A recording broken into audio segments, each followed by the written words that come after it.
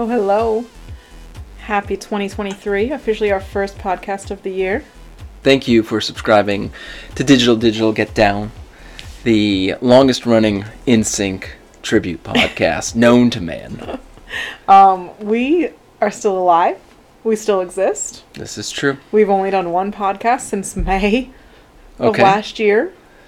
Yep. So, surprise. We're overdue. This is going to be, per usual, a bit of a weird episode. Mm-hmm. We're going to do a bit Loose of agenda. loose agenda, a bit of a catch-up, Mm-hmm. some notes that are vastly irrelevant at this point because they're from months ago. And are we going to do a book recap this time too? Oh, usually right, we do got that to- to start the We gotta year. yeah. All right, let's do that, and let's do promote stuff we got going on, Okay. and then lightning round visual media. Okay. Okay.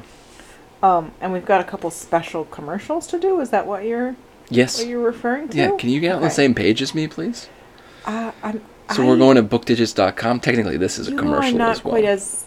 I was going to say I'm not quite as loose as you. I prefer to have a few notes. Hmm. We're talking about books. Yeah. We both reached our goals. This is true. My goal was 6 times what your goal was. You don't have to do the math that detailed. I'm not positive that's the correct math What? either. 25 times 6. Is 150. That's what Yeah. I read. God damn it. I can do math too. I read 25, including 3 in a final sprint in the last week and a Yes. half. Mm-hmm. None of them were graphic novels, though. You read 3 Mine? legitimate books, Yeah. right? Yeah. Sorry, graphic novels are legitimate books, but they're Oh just boy. they're just a The little. letters are already being written. They're just a little. So we're going to stats. We're on bookdigits.com. Yeah, mobile site. Yeah, you can do whatever you want. .com. So stats for 2022. I read 25 books. I read just a hair shy of 8,000 pages. How many pages did you read? I read, not including books I DNF'd, which are currently not counted in stats. Book pages read. It is not counted? Yeah. Well, how do you know how many pages of it I read? Okay. You have a lot of faith in my coding abilities, but sure. 48,000 pages. Yeah, no, that sounds about right. Average page count? 325. 319. We're pretty close on that one. Yeah. I read 150 books. Yep. Average of 6 days per book. 13 days per book. Average grade was a B. C+ for me. And I would say that I didn't have the best reading year in terms of. Let's hear the breakdown. Grades? Let's hear it. It says I gave 27 A's, but I'm pretty sure most of those were A minuses. And that's still not a great. That's speaking of math. That's only 1/6 of my books were Yeah. A's. On the desktop site, you can see the percentage, but I gave out 2 A's. What was your best reading year? Month of the year. I can scroll down and see that. Mine was September. I read December, I read 5 books. I read 19 books in September, and 17 in August. What was the month where you had the highest average grade, though? Great question. There's a lot of months that I had B's, so that's Mine not highest helpful. month was B's, yeah. So what was my only A, like actual A's? Hmm. You were gonna say you had 2 full A's. Oh, What were right. your Well, I was full also going to look. We have a genre breakdown. I was 88% fiction, 12 non. A's? I was 91% fiction. 9%. That's the math I can't do. I was trying to say 2 things at once. 9% nonfiction, but I did read 12 nonfiction, 1 per month, which was my goal for the year, was to read 1 nonfiction book every month, because nonfiction is not my first go-to when I'm picking up a Okay, book. so my 25 books sorted by grade high to start with. So yeah, my favorite book of the year was one I read in February, Sharks in the Time of Saviors. Old school literary fiction, generational story, which I was like ready to hate, but Yeah. it was really good. I only full A's. I only gave 5 full A's for the year. Very Secret Society of Irregular Witches. I've seen that on Book Digits. I thought it was just going to be another, like, kind of shitty, witchy one, just trying to, like, get some October Yeah. book sales, Yeah. It was really good. It was a better version of T.J. Klune's House in the Cerulean Sea. Well, that's okay. That's a bar to set. It was actually an adult version of that. Like, You don't say. the T.J. Klune one read like it was a middle school It book, did, yeah. but it was about 40-year-old. This was like actually an just adult wait. version. Oh, I have a good segue from that, but keep going. Ophi's Ghosts was an audiobook. I usually audiobooks for me, I like don't connect as well for whatever reason, and I like rate it lower. This audiobook was fantastic. The book was fantastic. I really like Justina Ireland, the author. Ophi's Ghosts, amazing. A middle grade too. A middle grade audiobook was one of my top books of the year, which is wild for me. The Midwinter Witch, a middle grade graphic novel. So much another top book. Braiding Sweetgrass, which I gave it an A-. That was my only other A. kind of was cheating. I read like 90% of it the year before, and then finished it last year, but whatever. And my other A's were some like YA ones. Bitter, a sequel that was higher than the first one, I think, by Akwaeke Emeze. I like most of their books. And Like Other Girls, which was like an LGBT YA one that just like really surprised me in how much I liked it. Okay. So I had a bunch of other A-minuses that I like enjoyed, but I don't really think I had any like those A books that I'm talking about. Yeah. Like They're not gonna stick with you for life. I'm not gonna buy a copy of them. You All know? right, let's do what's more fun. Sort by grade low. Okay, I'll do my segue here. Library of the Unwritten was my lowest grade of the year, a D. What were you just... Oh, yeah, TJ Klune. It had that vibe to it. I was partially annoyed because this book stole one of my book ideas that I've had written in my notebook for a long time, which is what if every, like, rough draft abandoned rough draft existed somewhere? And the author set it in hell for some reason. Why would they go to hell? Not really clear. It was definitely like the author just had this idea for like a bureaucratic hell, and they were like also had an idea about abandoned rough they drafts. Should have split the books. Yeah. And I made a couple of notes. This is my only notes for the podcast. I will never again read a book that features the word codex prominently. I just hate that whole vibe that it gives off. And yeah, Afterlife Bureaucracy, After the Good Place, Ferryman's after all Institute, that. Yes, worst exactly. book of all time. Yeah. I just am so done with that as a my only D, because I'm a DNFer. I'm become a little bit of a save it for later too. Like if I read the first chapter or two and I'm not feeling it, I'll like put it down. Sure. My only D was one that my therapist recommended. She recommended a couple. Awkward. And I liked some of them. This one was really bad. It was called Overcoming Unwanted Intrusive Thoughts, and I really just did not agree with any of their... What a title. I did not agree with, like, any of their methodology or philosophy, I guess. It was very, like, condescending, the way the book read, which is not what you want from a self-help book. And it was just, I don't know, there was like a few helpful things, but the second half about like their methodology and the practice on some of the examples they used was like really just not what I was looking for. And I gave them a couple of their C minuses, but for me a C or a C minus is usually like scathing. Like it was fine. Like I read it and it was fine. Anything lower than that, I usually just stop reading it. That was our reading year. So yeah, this year year my goal for this year, not my numbers goal, I'm trying to get through books that I actually have hardcovers of, because I always talk a big game about like oh, she talks about it all the time. I buy these books because I'm excited about them. I don't buy a lot of books. So the books I do buy are ones that I'm very excited about, or that someone else buys for me that I put on a wish list, are books that I'm really excited about, and then I never fucking read them.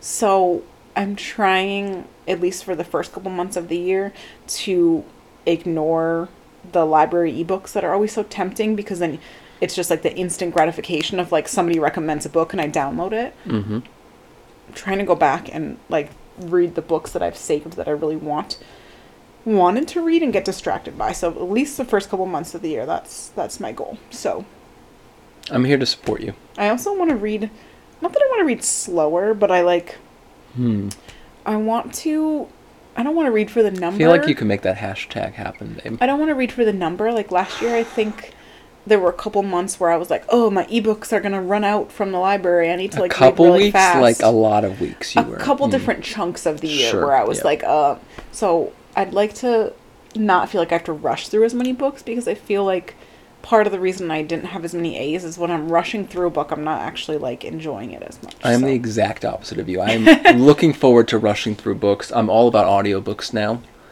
I had never listened to an audiobook in my life until last year. I've changed your life about. Cabbage. Number one. And in order of audiobooks. Of urgency. We've tried to listen to audiobooks a few times, and it's never really seemed like it's stuck for you. I could never get past John Cotton Mather in Grease. We have to go back and finish that book.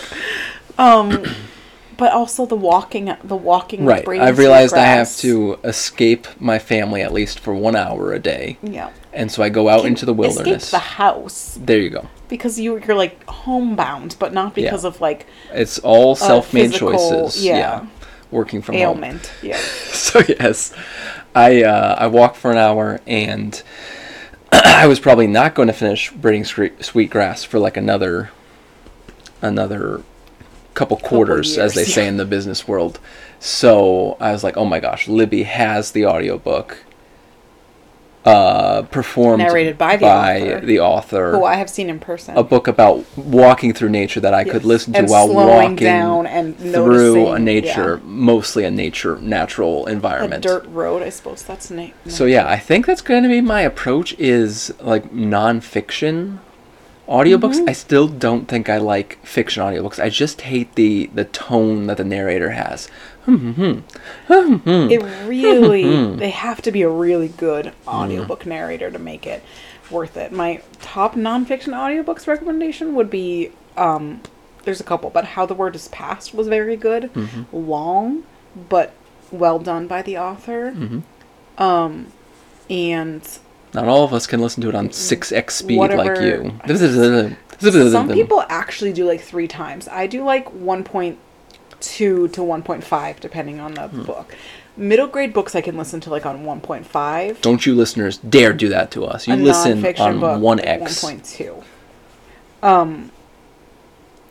And for like more of a funny one that's like nonfiction but also kind of like stand-up comedy, the one I've talked about before with Amber Ruffian. You have.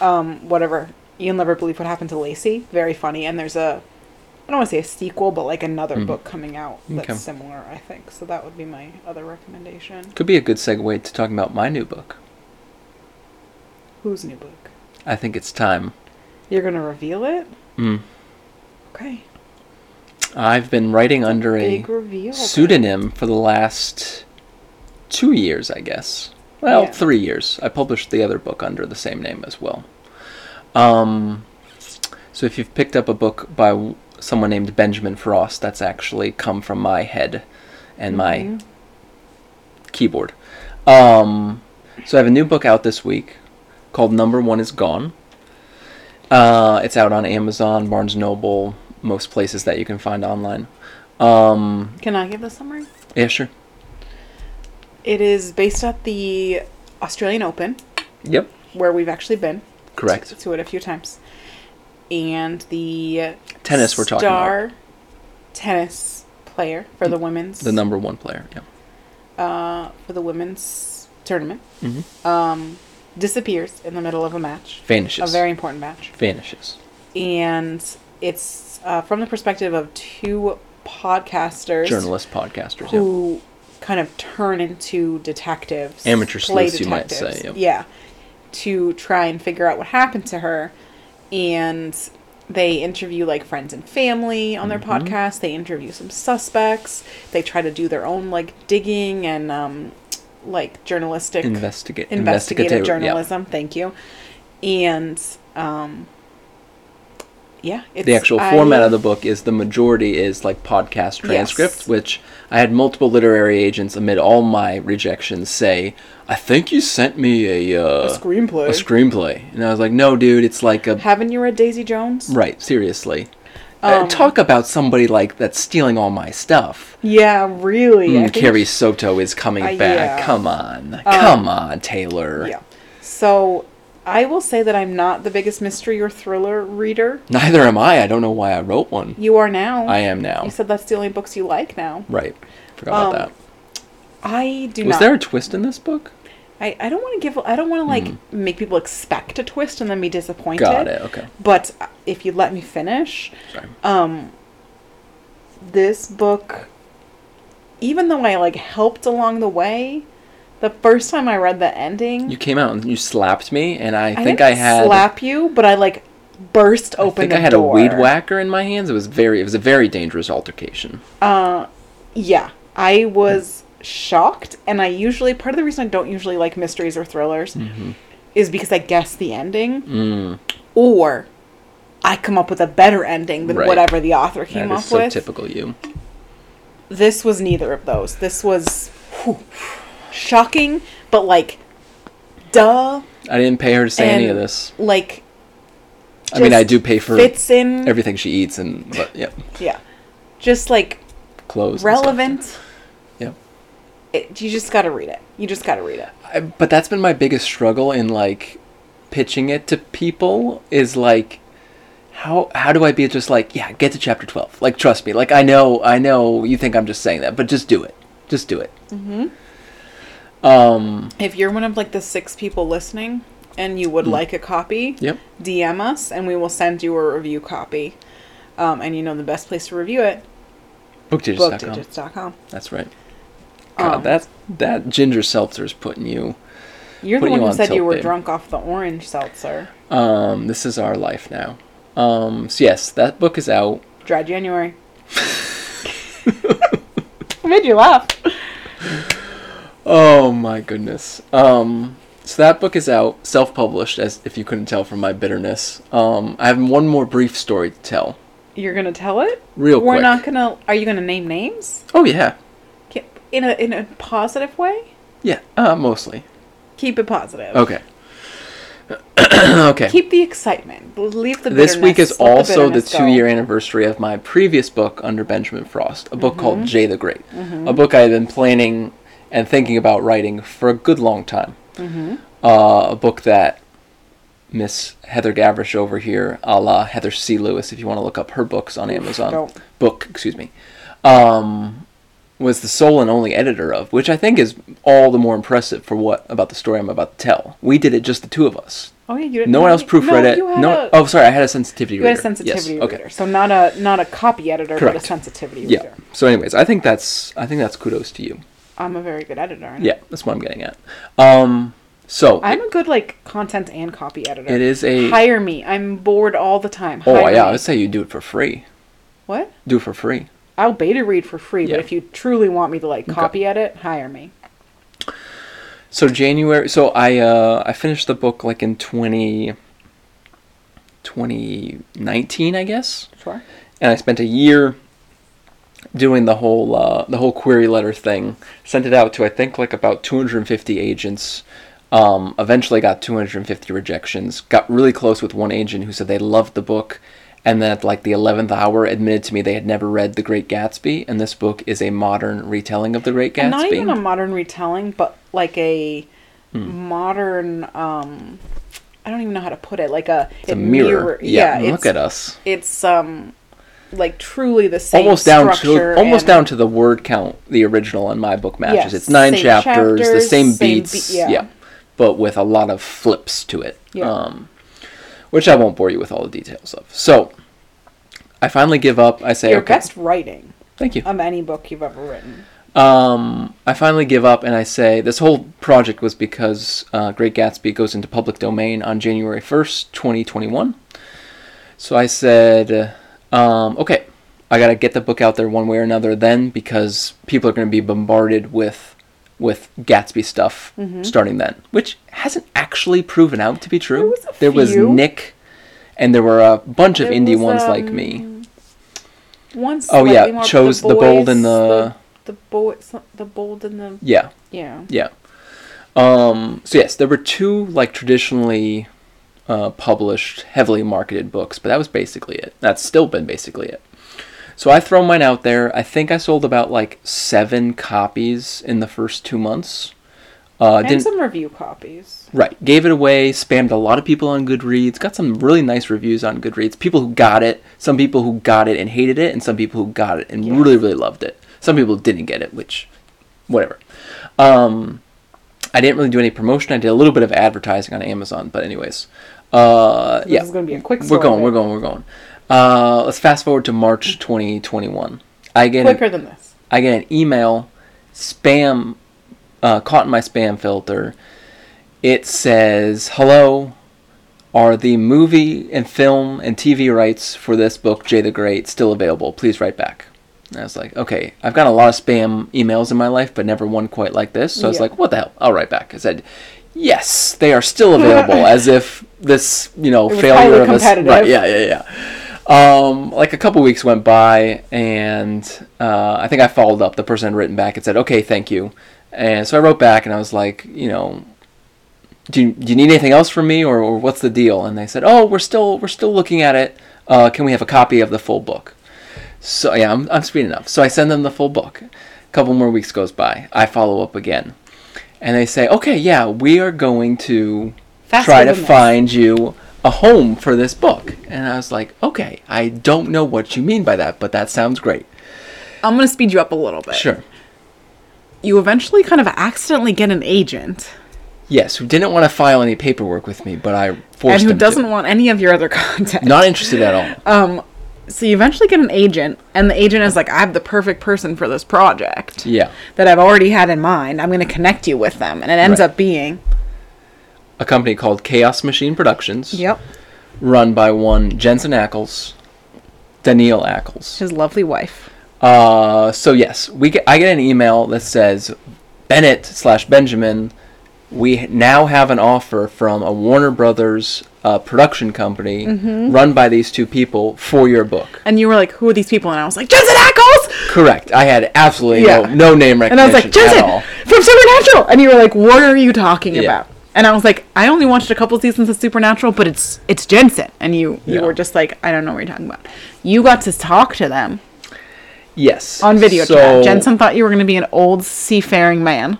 That was his first comment. Yeah. He tried to Google. Right, he Googled Benjamin Frost. Pseudonym. He was in Canada filming The Boys with his really scary beard. The beard, yeah. So yes, we had a Zoom call that you would not let me participate in. You were still employed back then. I know, but you wouldn't let me take the day off to participate in it.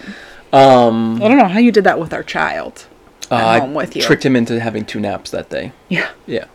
Anyways, so we had a talk. We hadn't signed any paperwork. They wanted to meet me and talk to me before we entered any formal arrangement. It turned out Daniil is a huge Gatsby fan and had been looking for a project to work on as a TV show or movie. And yours was just what she hired the agency to go find books. They found books, including mine, and showed them to her, and that's why it seemed so easy that they were like, oh, we suddenly found someone to produce your book.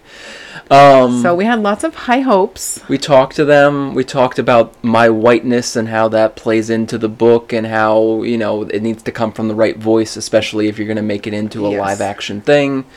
It was officially optioned. It was officially optioned. I always pictured it as a movie. They were really eager to do it. TV show, and a recurring TV show, too. They said they were picturing it as multiple seasons. I got really anxious, and I was like, I have no other ideas after the book ends. It's just supposed to end. And the best part was, in my contract, it said, you're not allowed to write anything else in this universe. You don't have to be in charge of this. It was a real relief when I read that. We would have gotten theme park kickbacks. Correct. There was stage play and theme park were the best, and merchandise, right. So I got a contract with all these absurd things. The other thing I was most excited about was I was going to get a front credit for the show. Most shows these days that get adapted at the end, it's like, this was a book. You actually had a good accidental agent. Yeah. So if you can't tell by the past tense. I got my option fee. That was nice. The opposite of a fee, a payout. Yeah, right. I got to stay in touch with the producers on a couple different occasions. They said they were a little bit anxious at first. I think they thought I was going to demand to be the writer of the show, and I was like, no, the opposite of that. Yeah. But I was like, if you can just keep me in the loop, this will be fun for me. And they were great about that. Yeah. So they told me when they had hired a set of writers to officially adapt it. I don't think they ever wrote the pilot script, but they wrote an outline for the pilot and an outline for a season. We learned a lot about the process of getting a TV show made. And for 5 months they were in business affairs, they called it, where they were just coming up with a budget for a show that didn't exist. It sounded awful, but anyways. So they hired the writers to work on it. They got their contract. They pitched it. I got to read the pitch that they were using, which I don't think we should go into. I gave some feedback, which they appreciated. And then I was told that they had meetings with Netflix, Amazon Prime Video, HBO Max, Peacock really and CW. Yeah. And a couple weeks later, they said all 5 passed and the project was dead. Yeah. So we had very high hopes for a while. They seemed very optimistic. They, like, specifically loved your writing in your book, which I thought was really cool. It wasn't just like, you're the first Gatsby one we saw. Right. Like, they had a lot of specifics. Like, one of them even, like, held up a paper copy of the book that you, like, they purchased. So I think it was the nicest compliment you've ever gotten about your writing from not someone you knew. Probably, yeah. And the most excited we were about something professional happening with your writing. Right. But yeah, I was very disappointed. It seemed like a lot of buildup, and then it was A lot just of like, money it's invested on over. their side, yeah. Yeah. So I still have a little bit of hope that, like, not tomorrow, but that, like, they'll keep it in the back of their minds. I'm for still it. just genuinely shocked that we haven't seen a Gatsby show yet. It's been now 2 years. Now, like, think about how much freaking Pride and Prejudice crap is out there. Even Hallmark Channel should be doing Gatsby stuff by now. Yeah. Turns out that guy is a Christmas. Hallmark Channel I actor, which knew is that. why all the jokes. Yeah, okay. I knew that, yeah. Okay. That's why Hall Talking Heart about was a bros thing. here. So yes, I wish Jensen, Daniil, all the best. The Winchesters, if you're watching, is the first show under the Chaos Machine umbrella. I know Also they have stars the girl from Zombies, This if is you true. like us are. still singing those songs. Yeah. So yeah, it was really strange experience because I've heard a lot about, well, just because you get your thing optioned, like Yeah. 99% of options You're don't the turn one who into always says anything. that to me when I say, "Oh, this book that I love got optioned." You're like, Correct. "You're never gonna see that." But being a part of it, and when I knew they were actually at the level of pitching the show, and like Yeah. you see how much and how quickly Shit shows is on get, Netflix and stuff. get produced, I was like, this is like one step away. Yeah. And now to have it not happen is like looking back, it's like, oh, it was never going to happen, but it was actually really close to Never happening. gonna, not that it was never gonna happen, but like we were thinking it was like 50-50, and it was probably like 5%, not Yeah. 50%. But do you feel better having gotten that off your chest? I think I'm all done now. I didn't mean to interrupt you. You said it was going to be a 55-minute podcast, and We've we're already got at 27 minutes. 30 and minutes we haven't left, done yeah. any newses or anything. So Well, I don't have any of that. That was my news, basically. Okay. There you go. Screen Digits is coming out hopefully in the next month or I so. had that written for a commercial. Well, I thought we were doing the commercial now. This whole thing has been a commercial. That's what I mean. Screen Digits official That's not as fun to sister site? stop. That is gender normative. Companion site. Okay, partner site, companion site to Book Digits. You can use your Book Digits login, or Single you sign can on. or you can create a new Yep. a new account, and it's going to be similar to Book Digits in terms of the rating system and the user interface, but It's it will black. be focused Dark on mode. TV shows and movies. So you'll be able to Correct. keep track of TV shows, movies, and books all from the same login, same site, and be able to toggle back and forth. This is true. So if you are interested in being like a beta tester, we're still in the mode where we need some of those to help fill out the ratings a bit and find some bugs. I'm very good at it, but I'm sure there's other ones that I haven't found yet. No offense to your coding, just so please let us know if you want to be a beta tester or just an early adopter. And I'm very excited for it. Yeah. The best thing about it, I think, is that it will tell you which service the movies and TV shows are on, because it cannot keep up. Yeah. A lot of the apps that do similar things to what I'm doing with Screen Digits make that a premium feature. Like with Book Digits, there's no Free. fee for anything. It's standard. Everything's standard. So yeah, you can basically every page you go to on Screen Digits will show you what network or channel the thing is on, and you can use that. You can And- filter everywhere. You can sort everywhere. And that cool feature that tells you you don't actually want to watch any shows on the service you're paying for, or vice I versa. thought of that one all on my own. So yeah, you set your channels in your settings, and then what she's saying is under recommendations, it gives you recommendations for shows and movies to watch, but also networks to add or drop. Yeah. So if you have a bunch of to watch shows that are from a network you don't subscribe to, or vice versa, you don't have anything coming up you want to watch that's on a certain network. Yeah. So, I actually have some Technology, notes babe. and some intro stuff, and I don't know how much of them to go into, seeing we're already at the half-hour mark. Really old good news is Star Andrews is the first U.S. black figure skater to win a Grand Prix medal. I thought that was really cool. Cool. Probably not going to be at Disney on Ice. Tomorrow? I don't think so. Okay. But maybe she'll be at the next Olympics. so That would be very excited. cool. And Lizzo. Are you familiar with Lizzo? Yes. Done a couple cool things recently. We don't have to talk about the expensive flute again, do we? No. Okay. She sent a dress that she wore for an award show to an author who was accepting an award and couldn't find a good dress in her size and body style. Yep, I hear you. And saw a plea on social media and actually overnighted Look at that. her dress to this person to wear to this event, which was really cool. And she recently accepted an award, and in her award speech, instead of doing the speech, she brought up 12 activists of all different different organizations, from unhoused people to indigenous rights to black justice initiatives, etc., etc., immigrants, etc., and introduced them and gave a little stump speech about their organization. Cool. And not only that, but she seemed to at least have memorized the organization and their name and how to pronounce their name. Wow. Everything. It was really impressive, and it was a really cool way to use her platform. And it was just impressive to watch too. And we're giving her the Song of Winter. No, nobody does that. No, I don't think. I guess that's just Mariah Carey every year. Why do gay people love Mariah Carey so much? I don't know. I left bros with so many questions about gay culture, but not. They hated Schitt's Creek, but David Rose loved Mariah Carey too. Yeah. I don't know. Bad news: the Bent Carrot commercial. The Bent. Yeah. Oh, it's coming back to me. It was some sort of weird erectile dysfunction pill, but Right. they used a bent carrot as some sort of weird Were we visual watching metaphor. it with I don't parents or think so. something? I forget.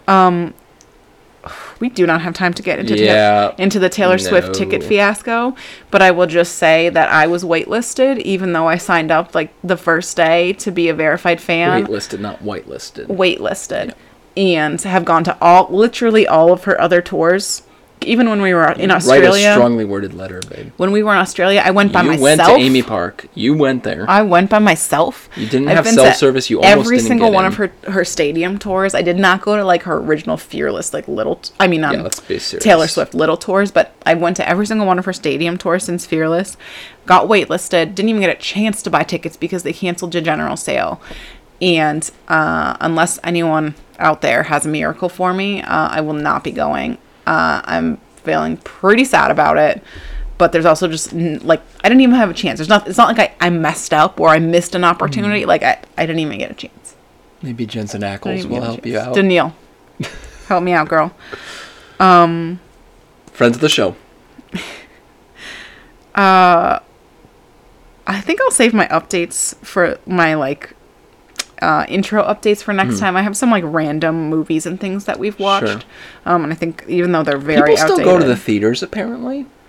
some people. Screen Digits also gives you the box office number. Somehow Avatar 2 has already made $1 billion.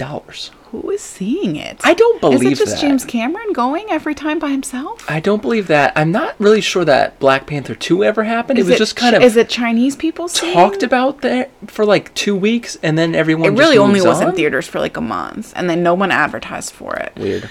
I want to see Black Panther. I want to see Matilda. We're gonna have to get Disney Plus back at some point. Oh boy, babe. I won't. I'll save it. Okay. All right.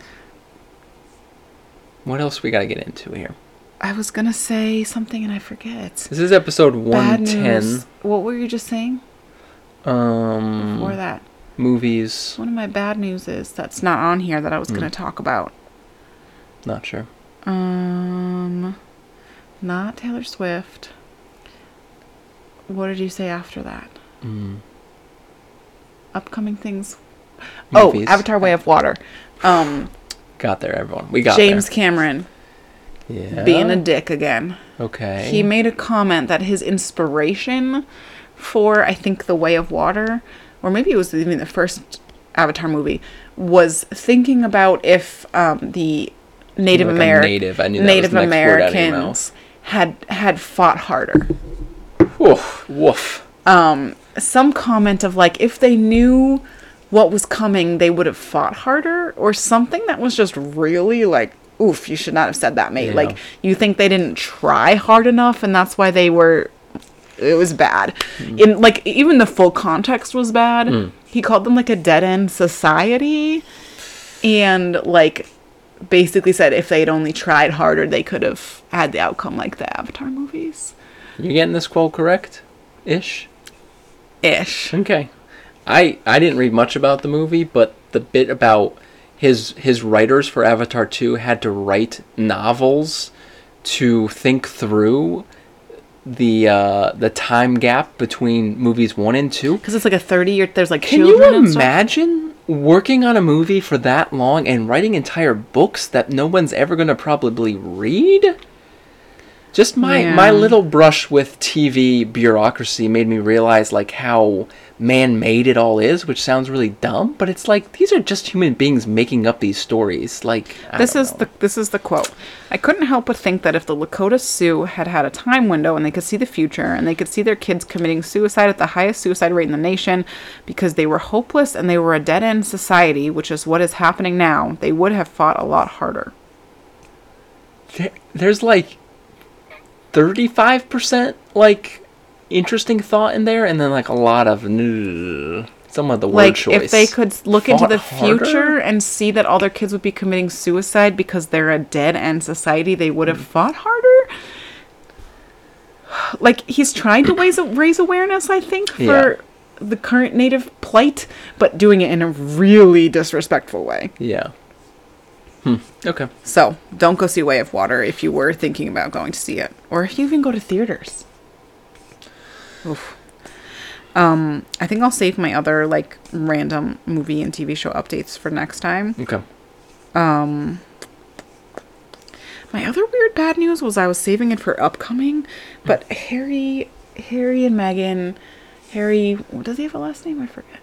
Does he have a last name? Do they not give them last names? Windsor, I assume. Like a made-up last name, though. Doesn't have a last name. I don't think I'm royals have all last- in I on don't royal think royals family have last stuff again. names. They absolutely do. Google this now. What's their last name? Like, Windsor. That was a thing on the Crown, was they didn't have a last name. Windsor Mountbatten. What are you Mountbatten talking Windsor. about? Does what's the top searches for does the royal family going to be? Follow that. Does the royal family have a last money? name? Number 1. See? Have any power? Do they watch The Crown? Do they have a yacht? Do they still They have a yacht? They still a lot have of a people yacht. asking about the yacht. Was that like a For the most crucial- part, members of the royal family who are entitled to the style and dignity of His Royal Highness Prince or Princess do not need a surname. See? But if they need one, it becomes Mountbatten Windsor. Told you that was the crucial plot point in season That's 2 of The freaking Crown. bizarre. I was kind of excited about like the new Netflix show and excited is the wrong word, but I was like These two just cautiously need intrigued. to remember that less is more. They have a podcast. While they I had was the expose. ill- They had.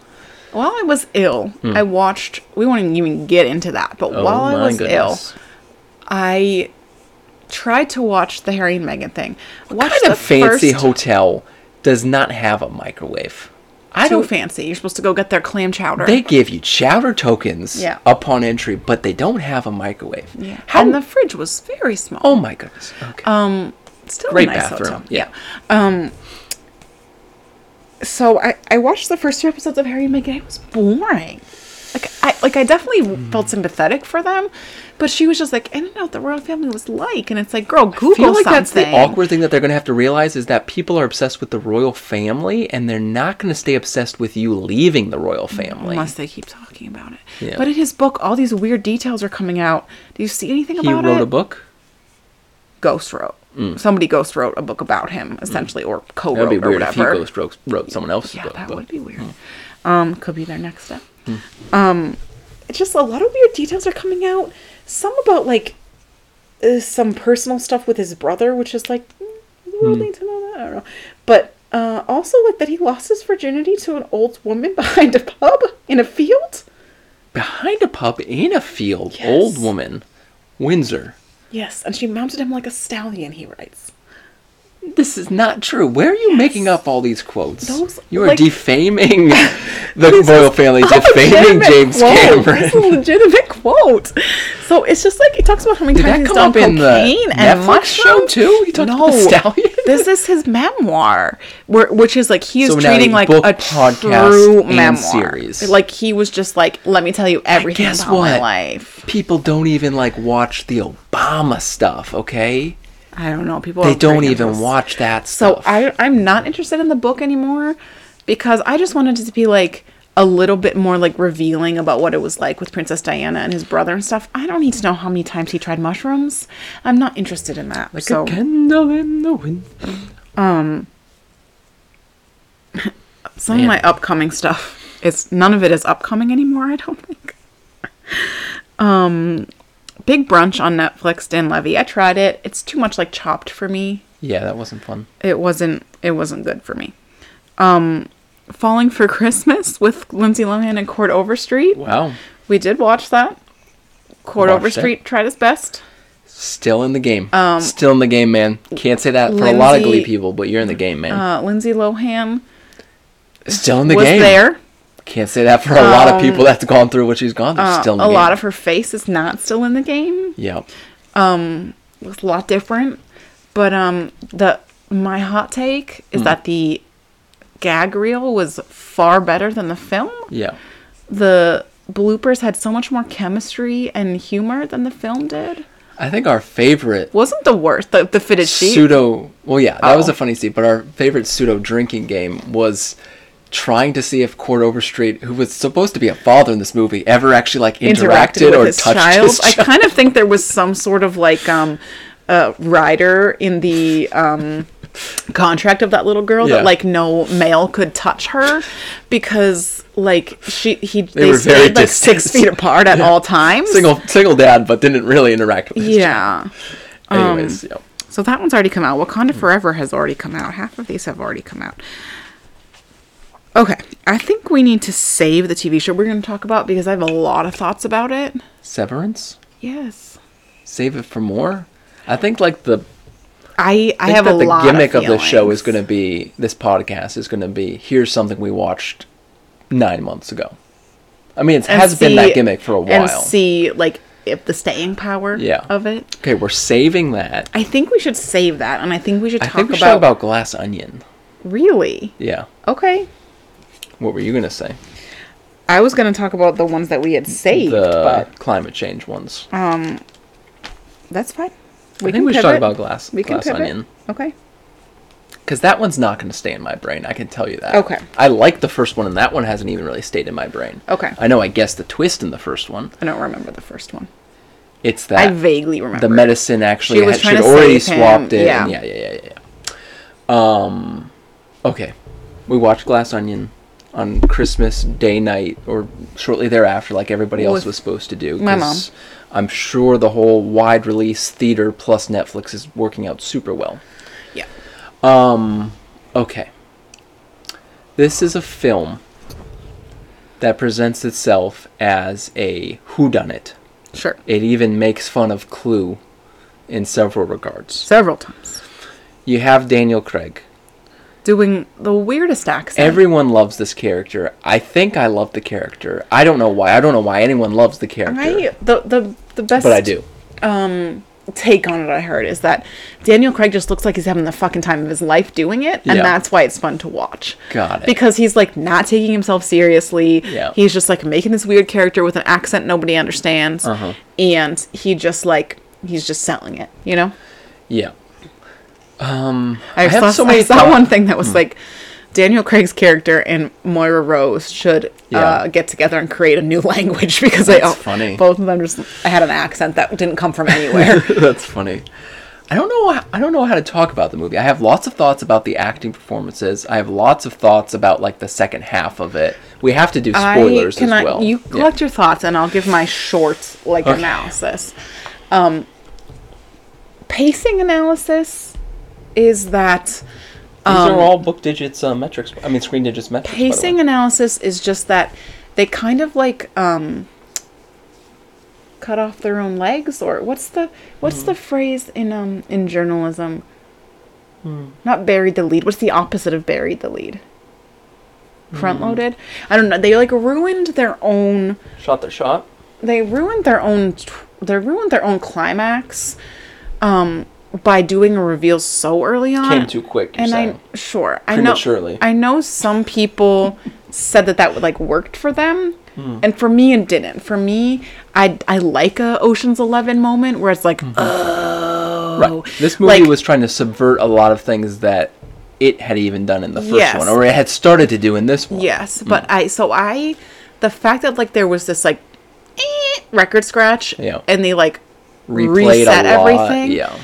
To me, it was too early. I think it would have been more interesting to see it get a little bit farther and then to have that happen. I also just like it either happened too early or too late because I kind of wanted to like stop and restart the beginning of the movie because some of the interactions I was like, I don't buy that.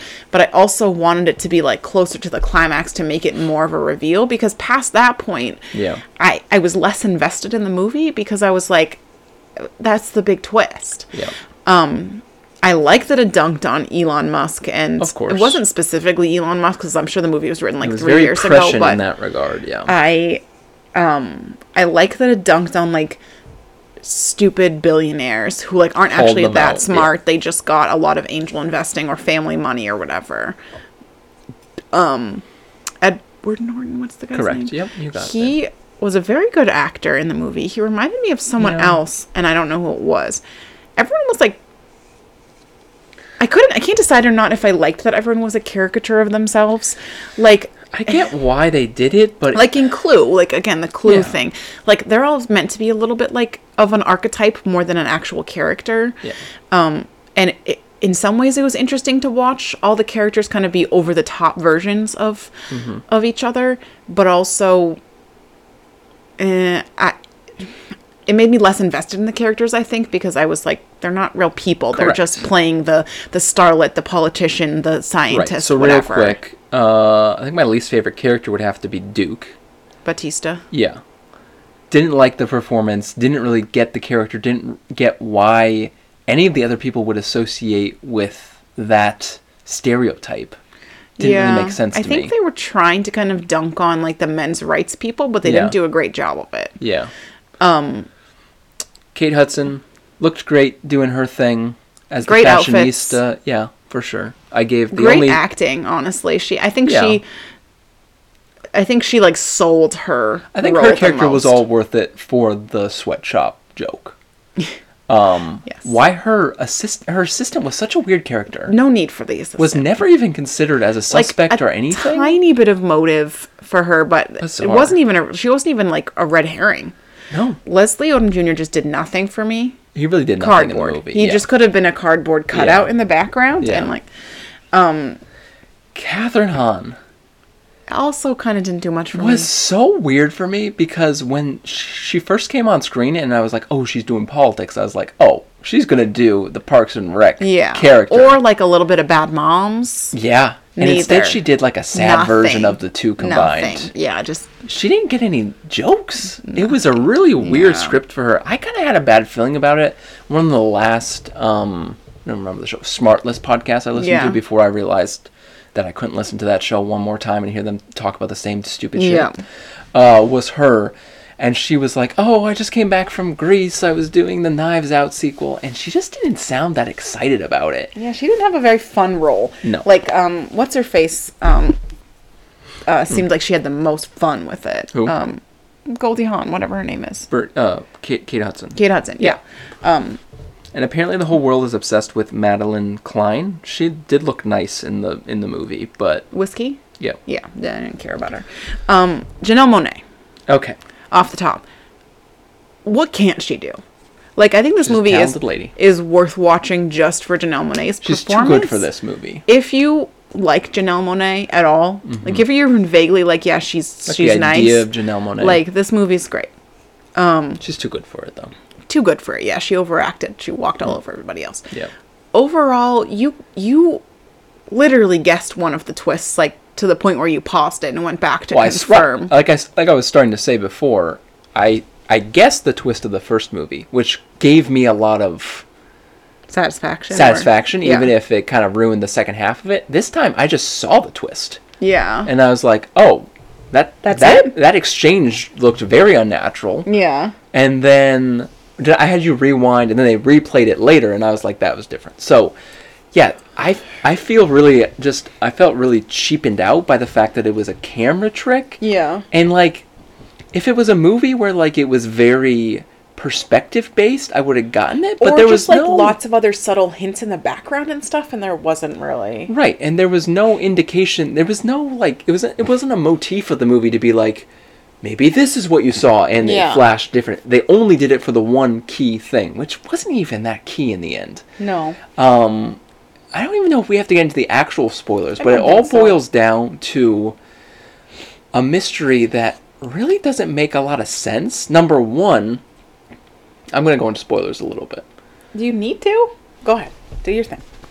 So, the bad guy is Edward Norton's character, which is both obvious and But how he's the bad guy logical. Is what doesn't come until later, I guess. So, this man essentially murdered someone, and then within, like, the next couple of weeks... Murdered someone else. Decided to have a murder mystery party on his island. Yeah. Sent an invitation to the person he murdered. Some people online think that's a plot hole. I actually get the explanation that he would send it as kind of an alibi almost. Like, well, I didn't kill her because I sent her an invite to my party. But then he believes her to be dead and doesn't know she has a twin. Yeah. Yet who he thinks is her shows up on the island with a fucking private eye. Why does he continue with the weekend as if things are normal when he has pulled Benoit aside and said, "How did you get here? I didn't invite you, etc., etc." So he thinks one of his friends did it for fun, is what they claim in the movie. I guess so. Of like, what a great gag that brought an actual detective here. Yeah. I don't know. It's just, and then I just think it was trying to be a little too smart. Like, I think after the first one, everyone had kind of high expectations, and I think they just made another, like, good movie, but not great. And the very final kind of climax, where you know who the murderer is, which isn't that actually dramatic of a reveal. And then kind of the emotional climax is supposed to be Janelle Monáe's second character burning shit to the ground, but she very nearly burned herself and everyone else to the ground. I mostly just, actual spoiler, I mostly didn't think it was worth ruining the Mona Lisa. What did she do to us? Yeah. What did she do to anybody? Yeah. Whew. I don't even really care about the Mona Lisa. I've seen it. I wasn't that impressed by it. But, like, dang, don't burn down the Library of Babylon. Whatever. What's the library? Alexandria. Yeah. Anyways. What'd you give it on Screen Digits? You didn't rate it yet. I think I gave it a C something. I think I gave it a C something. It was, I will say, I have started to kind of rate movies and TV shows. I'll get into this more when I mention the other TV show. I gave it a C-. You gave it a B-. I've started to, I realized I rate movies differently than I rate books. I think, to some extent, a movie has to be, watchable to the point that it keeps my attention. And I will say that it kept my attention. It definitely had good costumes. It definitely had good, scenery and setting and, cinematography. It kept my attention enough that I was slightly invested in what happened, even though, like I said, I thought the twist kind of lessened my investment in it. But I think a movie to, catch my attention, I, grade it slightly higher. Sure. I like reading. So for me, a book has to do kind of the bare minimum to catch my attention. Or I set it down and read it later if it's not catching my attention. A movie, part of the point of the movie is its entertainment, right? To me, I don't like to watch sad, depressing fucking shows and serious shows because dark shows. I want I want movies and TV shows to like entertain me. Sure. More so than books. This did have some like, entertainment value. I inherently enjoy reading, and I know you can't relate to that. I inherently enjoy reading. I don't always inherently enjoy watching TV or movies. So to like pull me away from like a screen or from doing something else, Glass Onion was enjoyable to watch just for like the characters and the costumes and the background, the movie-going experience, exactly. And another TV show that I will save to talk about if we ever podcast again had the same vibe for me. I like upgraded it, not based on the plot or the whatever. Andor. Oh yeah. Okay. My only quibble with that was nicely said, all of that. I was actually disappointed with the set and the setting for this movie.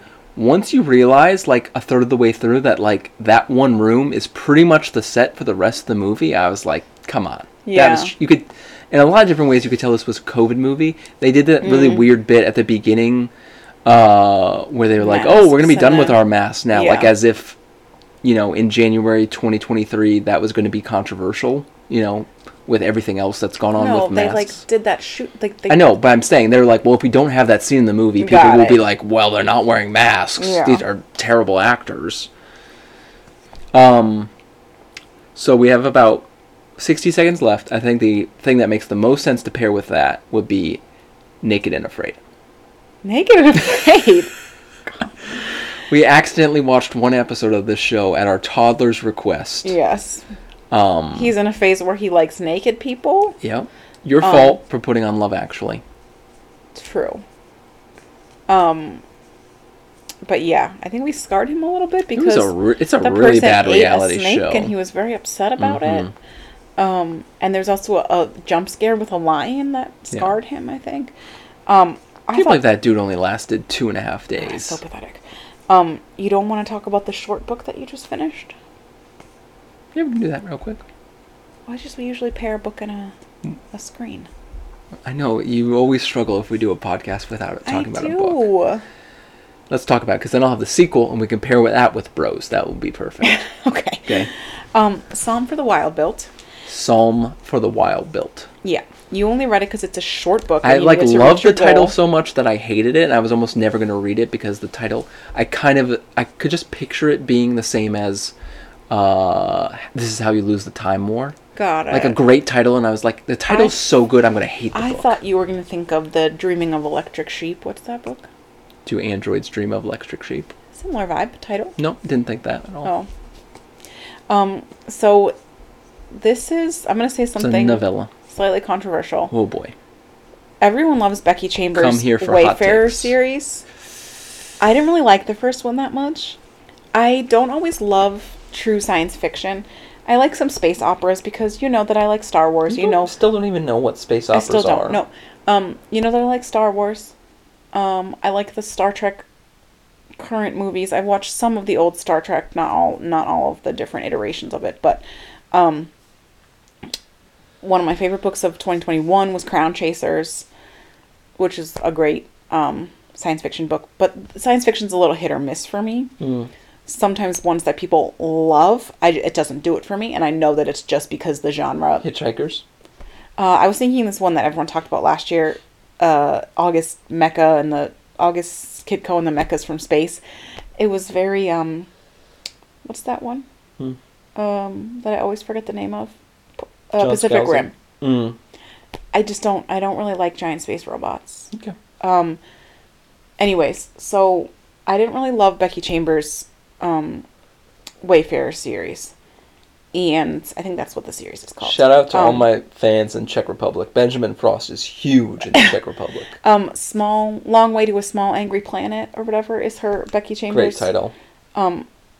Becky Chambers' most famous book. Yeah. And it was a little too Star Trek-y for me. And I'm going to look her up on BookTube and see what her most popular book actually is. It's going to be A Long Way to a Small Angry Planet. Chambers. You're absolutely right. It has 32 ratings. Yeah. And people fucking love it. Yeah. I thought it was just me. Oh, that's Wayfarers. I thought those were two different things. No, that's the Wayfarer series, I think. Got it. Right? It is, yeah. It's number one. It was just okay for me. I think Firefly I gave it... Firefly meets Mass Effect. I think I gave it a B-. Not for you. What did I give it? You have the most popular written review, and you gave it a B. A B. So, excuse Not me. your best review either. It was just fine. So I was like not super psyched to read more. I've heard the second book in that series is slightly better, so maybe I'll go back someday and read it if I'm in a sci-fi mood. Once in a while I get in a sci-fi mood. Once in a while. Song for the Wild Built was just beautiful. It is a novella. It is like nature writing, but android post-apocalypse, but Yeah. like utopian post-apocalypse almost. Yeah. With like a hint of cyberpunk. I still don't really know what cyberpunk is. But... and it was just the way it's written is just beautiful. Mm-hmm. The books that I read the most are probably like kind of hastily written romance or YA. Hastily written is rude, but that are maybe not so focused on like beautiful lyrical writing. Yeah. And my first real book of this year was a James Baldwin book. And it kind of reminded me of how much I do like beautiful writing when I slow down a little bit to appreciate it. And Song for the Wild Built was similar, where I was like, I don't even care what happens in this book. The writing is just so soothing and melodic. And it just was like, people have described it as cozy. Like, it just is very calming to read. Mm-hmm. And there's a plot, but it kind of meanders. Yep. It's not in a hurry. There's no real central, like, external drama. Right. It's not worried about hitting those trope beats, yes. which is something I'm desperately looking for in all media. So, it's very soothing to just read a like personal kind of journey that you can relate to, but that is so outside of our realm that it's not stressful. Yeah. I just thought, to cut in real quick, Go ahead. so it's 160 pages. Like, this book had more world building. I don't read many 500-page fantasy books, but I promise you it had more world building than those books do. And it didn't have a magic system. More effective world building. I don't even know how else to describe it. It's called the Monk and Robot series. Mm-hmm. So the kind of synopsis, from what I recall, is that you're in a very futuristic society that is post It's post, like, the automation revolution. What's it called, though? When the AIs become singularity. Post-singularity. Yeah. Doesn't take place on Earth, takes place on, like, an alternate Earth, but on its moon, I think. Yeah, and it takes place post-singularity. Mm-hmm. And the robots have chosen to leave human society. Is that correct? They chose to not be involved, and they basically asked to, and the humans made a treaty to say, yes, you can leave. You are not our slaves anymore, if you will. And they have an agreement to, both sides are allowed to, like, cross the territory lines, but they don't have to. Yeah. They are allowed to have their independence. Yeah. So, there is some sort of, like, goddess, plural gods, I think. Yeah. There's 6 of them. Religion. Yeah. And the main focus is a monk, one of, like, the brotherhood of one of the specific gods, and he basically is, like, he's having a quarter-life crisis. Yeah. And under the guise of, like, doing a traveling version of his job, like a missionary kind of situation, kind of, like, runs away, feels a calling to be, like, in the wilderness and away from people and to do some, like, adventuring. Wants to hear the crickets. Yeah, he wants to hear the crickets. He wants to, like, similar to kind of the Hobbit effect of just, like, I want an adventure. I want to do something, break away from the norms of society. And he kind of accidentally meets a robot who has been deemed, like, the ambassador or the anthropologist kind emissary. Of. Sure, emissary is the best works. Term. To, like, go check on the humans. On how everything's going. They want to just know and see how they're doing. And this robot is also kind of, like, maybe strange for his society too. Yep. So they're kind of two outsiders, and I kind of picture the robot as Taika Waititi's character in the Thor movies. Yeah. Yeah. He's got that same kind of humor a little bit, or Yeah. accidental humor, naive, innocent humor. Yeah. So it's kind of the two of them and how they get along. Mm-hmm. And the They sequel, only meet. Yeah, I was gonna say they only meet like in the last the third of the sequel book. is like the direct continuation of it. I assumed as much. And yeah, I have the sequel waiting for you. The sequel is called A Prayer for the Crown Shy. The sequel was still very beautiful writing and everything. Like one half step down for me just in terms of the internal crises in the plot and stuff. Mm-hmm. But still just like enjoyable to be in that world. Another book that gets put in the same category as them that I've seen a lot is Legends and Lattes, which is a fantasy kind of version of that, where an ogre gives up her crusading and wants to open a coffee shop.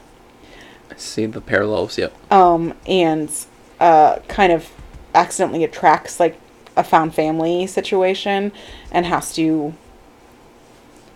kind of fight off some of her past demons coming to try to ruin her thing. But it's a similar idea where you have this beautiful fantasy or sci-fi world with a lot of world building, but with a low stakes plot that's more about like internal struggles than it is about questing. Yep. And I think especially where we're at in the world some days with the politics and pandemic and stuff, it is nice to it's true like escapism. Just get cozy, babe. It's true escapism. I'm gonna read those chocolate chip cookie murder books. There's one of them right up there for you, babe. It was like creme brulee and crimes or something. So yeah, I guess it's just nice to like have the escapism of a fantasy and sci-fi world without the like straining your brain to figure out some complex plot with quests and 1,000 characters and twists and all of that. It's just like a nicer, like softer version. So if you like sci-fi, fantasy, robots. Kurt Vonnegut was my other. Kurt Vonnegut, Philip K. Dick. It's I cannot recommend it enough. And we'll have you read the sequel, and we can come back, maybe not with a full segment about it, but There you go. you can give us an update when you read the sequel. And my best recommendation is cabbage, but only in the air fryer. Air fryer cabbage. Cabbage steaks, they call it. Who needs prime rib when you can have a cabbage steak? Oof. Can I do a couple upcoming, or should I say Oh it? boy. Real quick, lightning round. Daisy Jones, Prime Video series. Taylor. She's my Taylor. Huh? Taylor Jenkins Reid. Got it, yes. Dungeons and Dragons movie? Never I've would never be cared about interested in Dungeons anything and less. Dragons. Chris Yeah. Pine is in it, and so is John. No, he's not. Yes, he is. And so is John John Ralphio? Roger. Ramsey? No. Jean-Claude Van Damme? No. The one from Bridgerton. The Duke. Jean Roger, whatever his name is. Your Grace. My Grace. Kindred on Hulu. I always say I'm going to read Octavia Butler, and I haven't. I thought I had Kindred on my Kindle, but I checked, and I have one of her other. I have Parable of the Sower on my Kindle. You're kidding me. What? No, I'm just Oh, I need to read some Octavia Butler this cool year. story, It's Hansel. mini goal of mine. There's going to be a Glee docuseries, Yeah, boy. but it seems like it's We've almost got you out of Glee, babe. I almost. think. Yeah.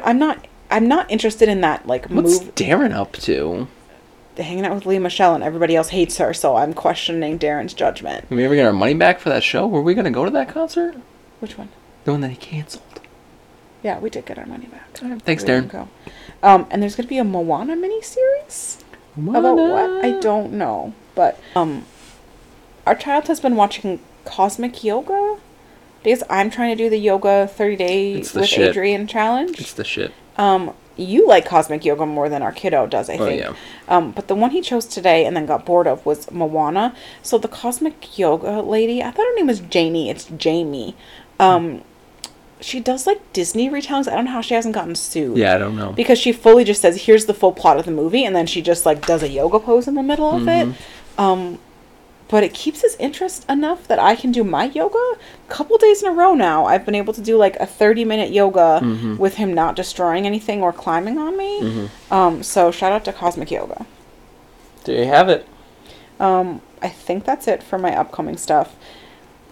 Hopefully we can have a more cohesive podcast next time if we do it within the next couple months. In a new studio. Sometime. I wouldn't hold my breath for that. Hopefully we can do it sometime. Where are we going to record in that new studio? Office. Probably just on the couch. The office, the library. Do the office, yeah. Okay. Thank you for listening. Thank you for still being subscribed to us. You probably forgot that you were subscribed to us. But thank you for still being a loyal audience. Remember to check out Book Digits to set your yearly goal and check out the new achievements. Do it. Let us know if you want to be an early adopter or beta tester of Screen Digits. And make sure you check out Benjamin Frost and some of his books. If you're interested in getting a copy for review, please get in touch with us. You can find pirate us, them, that's fine. You can find us on Twitter at Book Digits or Instagram at Book Digits. Live journal. If you want to advertise on Book Digits, we've got packages. We got competition. Some dates have already been reserved. Yep. And thanks for coming this far with us, and happy 2023. Peace out.